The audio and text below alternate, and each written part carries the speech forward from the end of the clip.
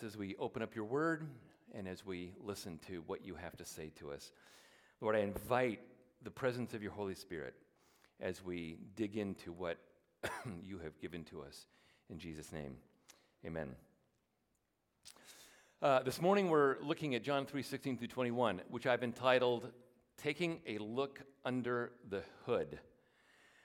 I titled it that way because we're looking at what eternal life is. 2 words, what do they mean? So let me go back to my high school years. And when I was in high school, I had a summer job at a Volkswagen, Mercedes, BMW dealership. I know Volkswagen, BMW didn't seem to go together, but that was the dealership. And I was the guy who cleaned up the cars that had come in from Germany so that the salesman who sold the cars could present a nice, shiny new car to the person who had just purchased a new car. And I got to know my German sports cars that summer, and it was really fun. Occasionally I worked Saturdays, and I really enjoyed that because things throttled back on Saturdays, and they were a lot of fun. And one Saturday, there was a customer who brought in a 1956 Mercedes Gullwing Roadster, which looks a bit like this. Those cars go for $3 million today. They were still pretty high-value cars back in those days. And the whole dealership shut down because every mechanic wanted to go to that car and pop open the hood and see what was underneath. And it was an immaculately restored car. As you probably know, this is the car that inspired the DeLorean, and it inspired the Back to the Future car. So the Mercedes Gullwing Roadster was a pretty big deal. If you're a mechanic and you see a new car, you want to know how that car is wired up. You want to know how that car is empowered by looking at the at the engine on the inside. Well, John has just told us in John 3:1 through 15, something dramatic about eternal life. And what he said was eternal life is on the basis of sacrifice. Just as Moses lifted up the serpent in the wilderness, so too must the Son of Man be lifted up, that whoever believes in him might have eternal life. That is an astonishing statement because it's about the clearest and most concise expression of the gospel that you can get prior to the cross. Jesus is using an illustration Nicodemus would instantly relate to. John is expressing the essence of the cross, the sacrificial nature of the cross, in a way that is about as concise and as compact as you possibly can. So what John wants to do now in John 3:16 through 21 is pop the hood open on salvation, on eternal life, and look at the details that are underneath the hood. Now, full disclosure, if we were to take the entire Bible, there's a whole lot more we could say about salvation. What we want to do is look at what John is saying about the salvation he just talked about in John 3:14, 15, and 16. So here's a strategy. We're going to start with John 3:16 and take a look at that verse. And then we'll take a look at John 3:17 and 18 to show how Jesus did not come. And then we'll look at 19 through 21 and show that spiritual coming to Christ is often a journey. So here's the John 3:16 vision. It's a vision of extravagant love. And John 3:16, which you know well, is a verse that sets the stage for this idea about eternal life. It is based upon the over-the-top, lavish, extravagant love of God. Here's the verse. You know it well. For God so loved the world that he gave his only Son, his one and only Son, that whoever believes in him should not perish, but have eternal life. And I need to start with some background. Remember, the first 15 verses are a story about Jesus' conversation with Nicodemus. As soon as John, the gospel writer, gets to verse 16, John breaks in with his own explanation of what just happened in this discussion with Nicodemus. Now, why does John, the gospel writer, feel like he needs to do this? Well, this gospel is written in probably at least 70 AD, but probably 90 AD. So the gospel has had many, many years of explosion around the ancient world. And the Gospel of John is the only gospel explicitly written to lead people to Christ. It has an evangelistic purpose. We see that at the very end. These things are written so that you may believe that Jesus is the Christ, the Son of God, and that by believing you might have life in his name. The Gospel of John is written so that the readers would read this and come to know Jesus Christ in a personal way. So John feels the need in John 16 through 21 to pop the hood open and say, let me explain to you the details about how this thing called eternal life is designed to work. And so John 3:16 gives us a paradigm. And I would call it the 3-2-1 paradigm. The 3-2-1 paradigm. Here's how it works. We start with a triune God who loves. A triune God who loves. The Trinity is hinted at least two members of the Trinity are hinted at or expressed here. The Spirit obviously is all through the Gospel of John. But we start with the number 3 because salvation starts with a triune God who loves. And I say this often at Grace, but the Trinity is such an important thing for you to know. Because what the Trinity says is that the triune God was in a love relationship for all eternity. Prior to the time that anything was created, Father loved the Son loved the Spirit loved the Father. There was never any competition. There was never any comparison. The triune God has had an eternity of loving encounters and loving memories. And sometimes you get to a birthday of a child and you reminisce back about a decade or 2 decades of loving memories.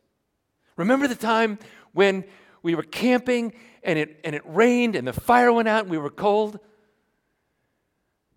Yeah.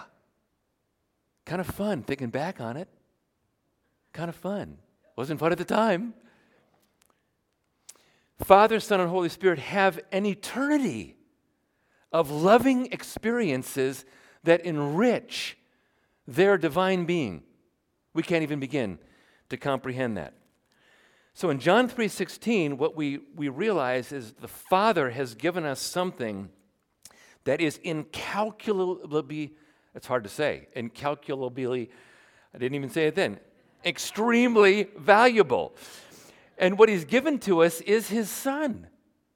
He's given us his Son. It's not like God gives his Son into a place of safety. It's not like God the Father gave his Son and he had an armored 2018 Suburban with bulletproof glass and tinted windows, like he's a politician driving in a motorcade. He didn't send his Son into the modern world where there's good health care. He sent his Son into the ancient world where things are dangerous and you get sick and have accidents and you die. So God the Father is sending his Son as the deepest expression of his giving love.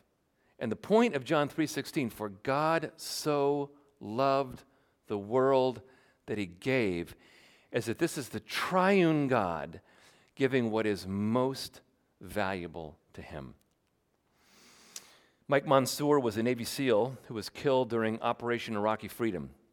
He died on September the 29th, 2006 in Ramadi at the age of 25. Mike Monsoor was a pretty amazing guy. He was positioned on a rooftop with a SEAL team, and an insurgent lobbed a grenade up onto the rooftop. Mansour saw it, instantly realized it would kill them all. He dove on top of the grenade exploded. He died. Half an hour later, all of his SEAL team buddies were spared from death. So we could put Mansour's name in John 3:16. Mike Mansour so loved his SEAL team that he gave his one and only life that his teammates could be saved. Love is wrapped up in sacrificial giving, especially when you give that thing which is most valuable. Interestingly, I wondered how many more people have done that? How many more people have jumped on a grenade to save their friends? From World War I to 2006, there are 16 documented examples of a soldier falling on a grenade to save his team. After Mike Mansour's death, there were 5 more documented examples. Why would anybody do that? It's because you so love the friends that you serve with that you're willing to give your one and only life to save them. So in the 3-2-1 paradigm, we see a triune God who has this over-the-top, lavish, and radical love. Now we go to the 2 part of the 3-2-1 paradigm. And what we understand is that there are 2 human destinies. There are 2 human destinies. It comes right down to it. Humans face 2 options. And only 2. Perishing or eternal life. Now, people in our culture don't like either or options. In fact, in 1982, there was a book by John Nesbitt called Megatrends. 10 New Directions Transforming Our Lives. Now Nesbitt's book is 35 years old right now. and yet, he's still mentioned, he's still referenced as being an insightful author about the future. And Nesbitt's 10 megatrend, number 10 was, in the future, and we are the future he was talking about, people will go from either or to multiple options. And we are in the era of multiple options. Fact, says the Huffington Post, there are 80,000 ways to drink a Starbucks beverage. 80,000 ways. I was not in Bartlesville, but I was traveling. I think we were in Fort Worth over Thanksgiving. And somebody in front of me at Starbucks ordered the longest drink I have ever heard. It was triple this and quadruple that and extra hot this and minus this and 2 pump this. And it was just room like this. She didn't even approach the 80,000 options that you have in building a drink. We don't like either or options. Mini just might offer as many unique customization options as Ferrari or McLaren. There are 10 million ways for you to order a Cooper Mini. We don't like either or options, and yet Jesus presents us in John 3:16 with an either or option. And by the way, in our culture, there are some things that are either or. Super Bowl. Either one team wins and another loses, or the other. I mean, it's either or. World Series. Either the NL team wins or the AL team wins. Computers. I'm no computer expert, but I'm told that at the root of the language is ones and zeros. It's binary. The language Braille is a binary language. Either the thing is raised or it's not raised. So it's not popular to have either or, but reality is some things are either or, and Jesus says that salvation is either or. He also says both conditions begin now. Eternal life is a condition that begins the instant you come to Christ. Now, the instant you receive Jesus, you receive regeneration and the Holy Spirit and power. and those things extend after you die. The same thing is true also of perishing. What Jesus would indicate is perishing is something that begins in this life and then is permanentized after you die. So what would it mean to perish and have that begin now? Well, perishing means that you are living a life of self-centeredness in the present. It means it's all about you. Your worldview revolves around you. I'm number one. I rule. It's all about me. My marriage, it's all about me. My family, my kids, it's all about me. My job, it's all about me. Everything's about me. My whole life is all about me. My pleasures, what I enjoy, what I don't enjoy. Now you can see a lot of people around you that are perishing who look pretty good on the outside. Pretty impressive. They're perishing in the sense that life is progressively so revolving around them that they are unable to see that the source of that life is the God of the universe. And they can't thank Him or receive revelation because of Him. And after you die, that perishing condition is extended into the next life. You die physically, you die spiritually, you are separated from God. That separation is terrifying because it's a separation from the blessings of God, like beauty, light, love, honor, kindness, goodness, everything that makes life worth living. You are separated from that. That is a perishing that is terrifying. Remember one time I was boating in Washington with my kids, and when I've sailed, I have stepped from the boat onto the dock. I may have used this illustration before, and you know it's easy to get up on the dock because you've got a boat that doesn't move. I'm on a motorboat, small motorboat. I jump off, the motorboat moves backward. I end up on the dock like this. And that was like a terrifying experience in that split second. Perishing, in the way Jesus uses it, is an experience that I take that one experience that I felt in that split second, and that's the sense of what perishing is like. It's a terrifying loss of all that is valuable, including my sense of personhood that I was hanging on to. So the 3-2-1 paradigm, we got the Trinitarian God. We have humans with two destinies. Then we move to number one. And number one is God gives His one and only Son.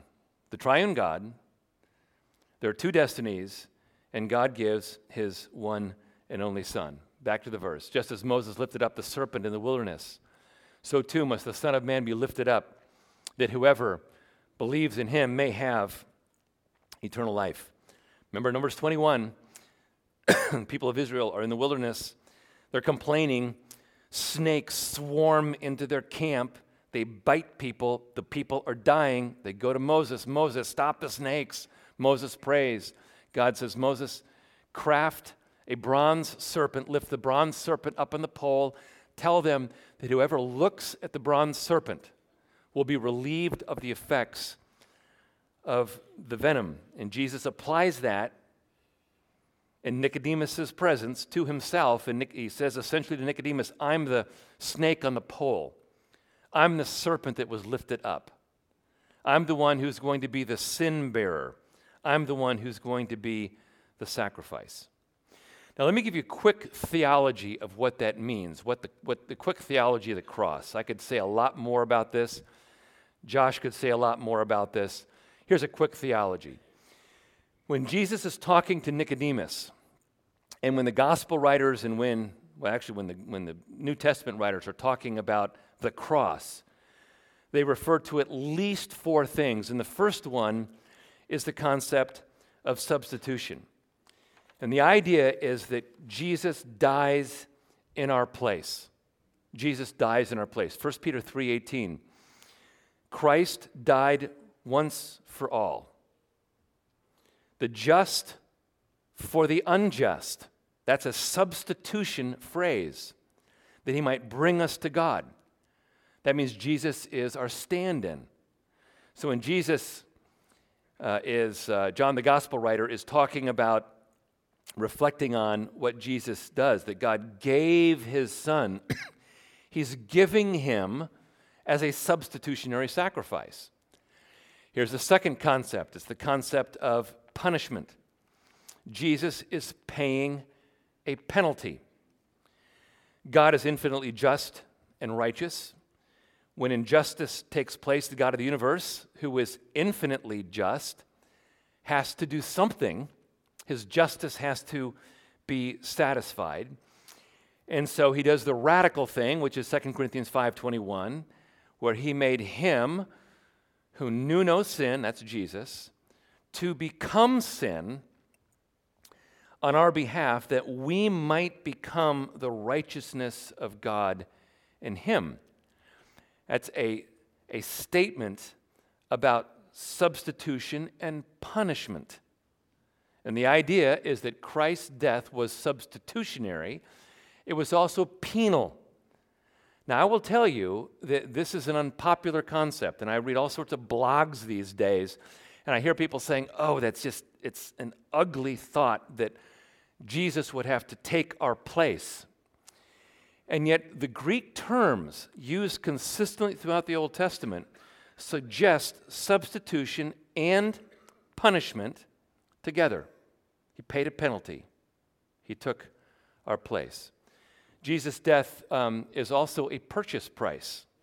Love this little Greek word that literally means out of the marketplace. The word ex agorazo means out of the marketplace. You are purchased out of the marketplace of sin. You were purchased out of the slave market of iniquity, evil, wrongdoing. So the idea is that Jesus saw you languishing in that marketplace of sin, and he purchased you out of that marketplace for himself so that you could be his own possession.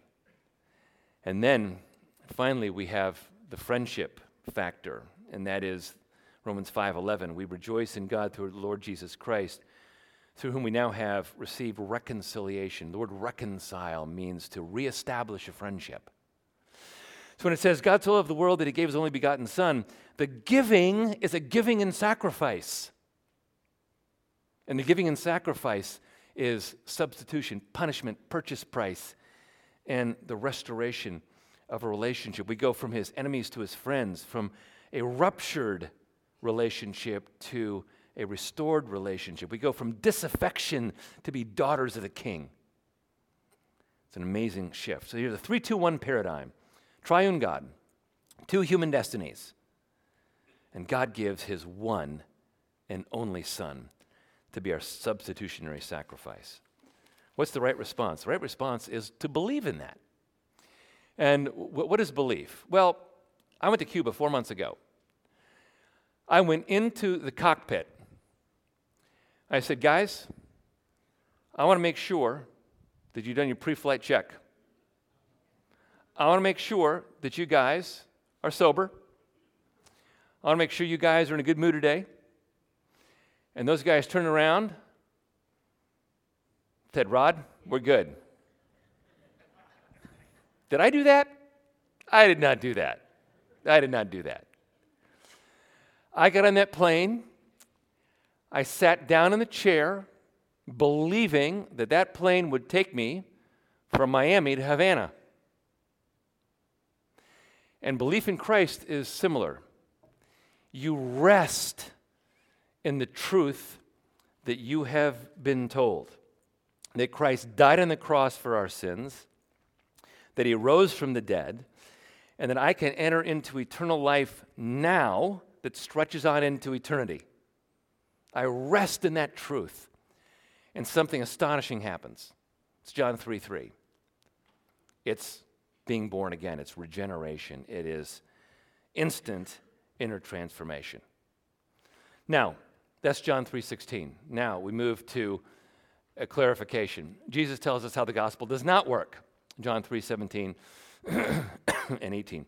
Verse 17, for God did not send his Son into the world to condemn the world, but in order that the world might be saved through him. Now let me just pause there for a second with that verse, because the question is, did Jesus come into the world as a negative influence? Remember, he's popping the hood open on salvation, asking the question, did he come into the world as a negative influence, like just to condemn people? He has to ask that question. Because in the ancient world, there was the main Greek god named Zeus. Zeus sometimes did some stuff that was good, but mostly he was capricious, weird, quirky, and bad. And Zeus would destroy people's lives just because, at times. You may remember that he chained Prometheus to a rock so that an eagle could eat out Prometheus's liver every day for eternity. His wife Hera was just as bad. Zeus was always unfaithful to Hera, so Hera would blame Zeus's lovers, and to get revenge, what Hera would do was kill the children of these adulterous liaisons, and may remember that Hercules was pursued his whole life by Hera. And so when John writes this, the gospel has been taking over the world. And what are the objections in the ancient world to a father sending his son? They're thinking, Zeus. You say to me, really? Were they really thinking Zeus? Yeah, they really were. Because you know who was the Roman equivalent of Zeus? Jupiter. And how do you get Jupiter from Zeus? Well, this is really how it happened. Zeus pater. Zeus pater. Zeus pater. Zeus pater. Say that a bunch of times and it turns into Jupiter. And Jupiter is the Roman equivalent of Zeus. So Father Zeus, could he send his son to condemn? Well, Zeus would send evil into the world. Does God the Father do that? Does he send his son to condemn? And the answer is no, he does not do that. He doesn't send his son into the world to condemn the world, but so that the world might be saved through him. That's the point. So what John is doing is he's going into the worldview of the Greek people, and he's trying to do a little bit of apologetics here, because they would have thought something negative about this. So, quick takeaway. Be sensitive to the worldviews of the people that you're talking to when you tell people about Christ. Be sensitive to their worldviews. Here's an article by the Pacific Standard. Why is digital witchcraft so appealing to young women? Why is that? Well, the Huffington Post had a very cogent answer. Do you know how to speak the reality of Jesus into a young woman with that worldview? There are times when you need to be very sensitive to the worldview of the person you're talking to. John is sensitive to the worldviews of the people who are reading the Gospel of John. Here's another article. Trendy magic. Witchcraft tops pop culture charts again. Big trend, especially among young women, young high school women. Do you know how to speak Jesus into that worldview? Here's another example. Huffington Post. American religion has never looked quite like it does today. And I'll read what I've underlined and read. Between 2007 and 2014, the percentage of atheists who said they feel a deep sense of wonder about the universe on a weekly basis rose a full 17 points from 37 to 54%. Why should that be important to you? The reason why it should be important is because atheists are seeking the spiritual. They're seeking the supernatural. And you as a follower of Jesus claim that you're filled with the Holy Spirit. Are people seeing the fullness of the Spirit in your life in such a way that they say, I admire that person's spirituality? Where does your spirituality come from? See, John's popping the hood on salvation.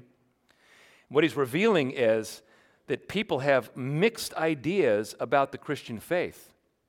And John is modeling to us we've got to be sensitive to worldviews if we're going to accurately articulate the gospel into the culture that we're living in today.